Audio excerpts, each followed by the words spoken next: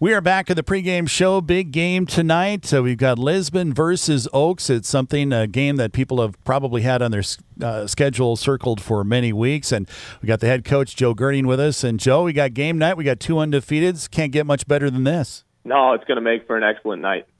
Well, let's talk about the game this evening. I guess first I just want to go back for a second. I'm not going to really talk about last week, but the last 3 weeks have been relatively easy for your squad. So is there any concern about all of a sudden there's going to be, I would say, a bit of a jump in talent level, and all of a sudden you're facing a very tough opponent?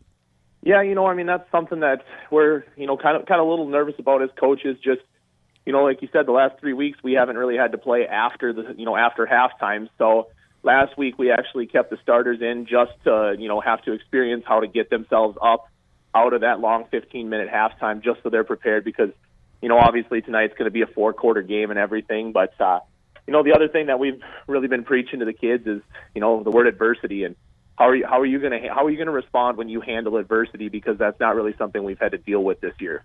Well, one thing that's been a blessing you and I were talking about before you got on the air, even though you'd like the scores to be closer, it has given a bit of a break to a couple of your main running backs who usually at this point probably have double or triple the carries, but the workload for Sowers and Schultz has been fairly calm so far, and that may pay big benefits later in the year.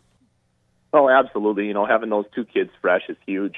And another thing that goes along with it is, not only are we getting a lot of our, second and third level kids in there, but this year we also have more than just those 2 in the backfield. We're kind of splitting up some of those carries, just keeping them fresh. Yep, absolutely. Passing attack, it continues to improve. I think it looks much better than last year. Not that I'm trying to pick on last year, but I think Hunter is really throwing some nice deep balls now. Yeah, he is, and it's kind of been a point of emphasis. Even towards the end of last year and whatnot, we knew we needed to improve on it, and we set aside practice time every single day just to work on the passing game, not only throwing it obviously, but the protection as well.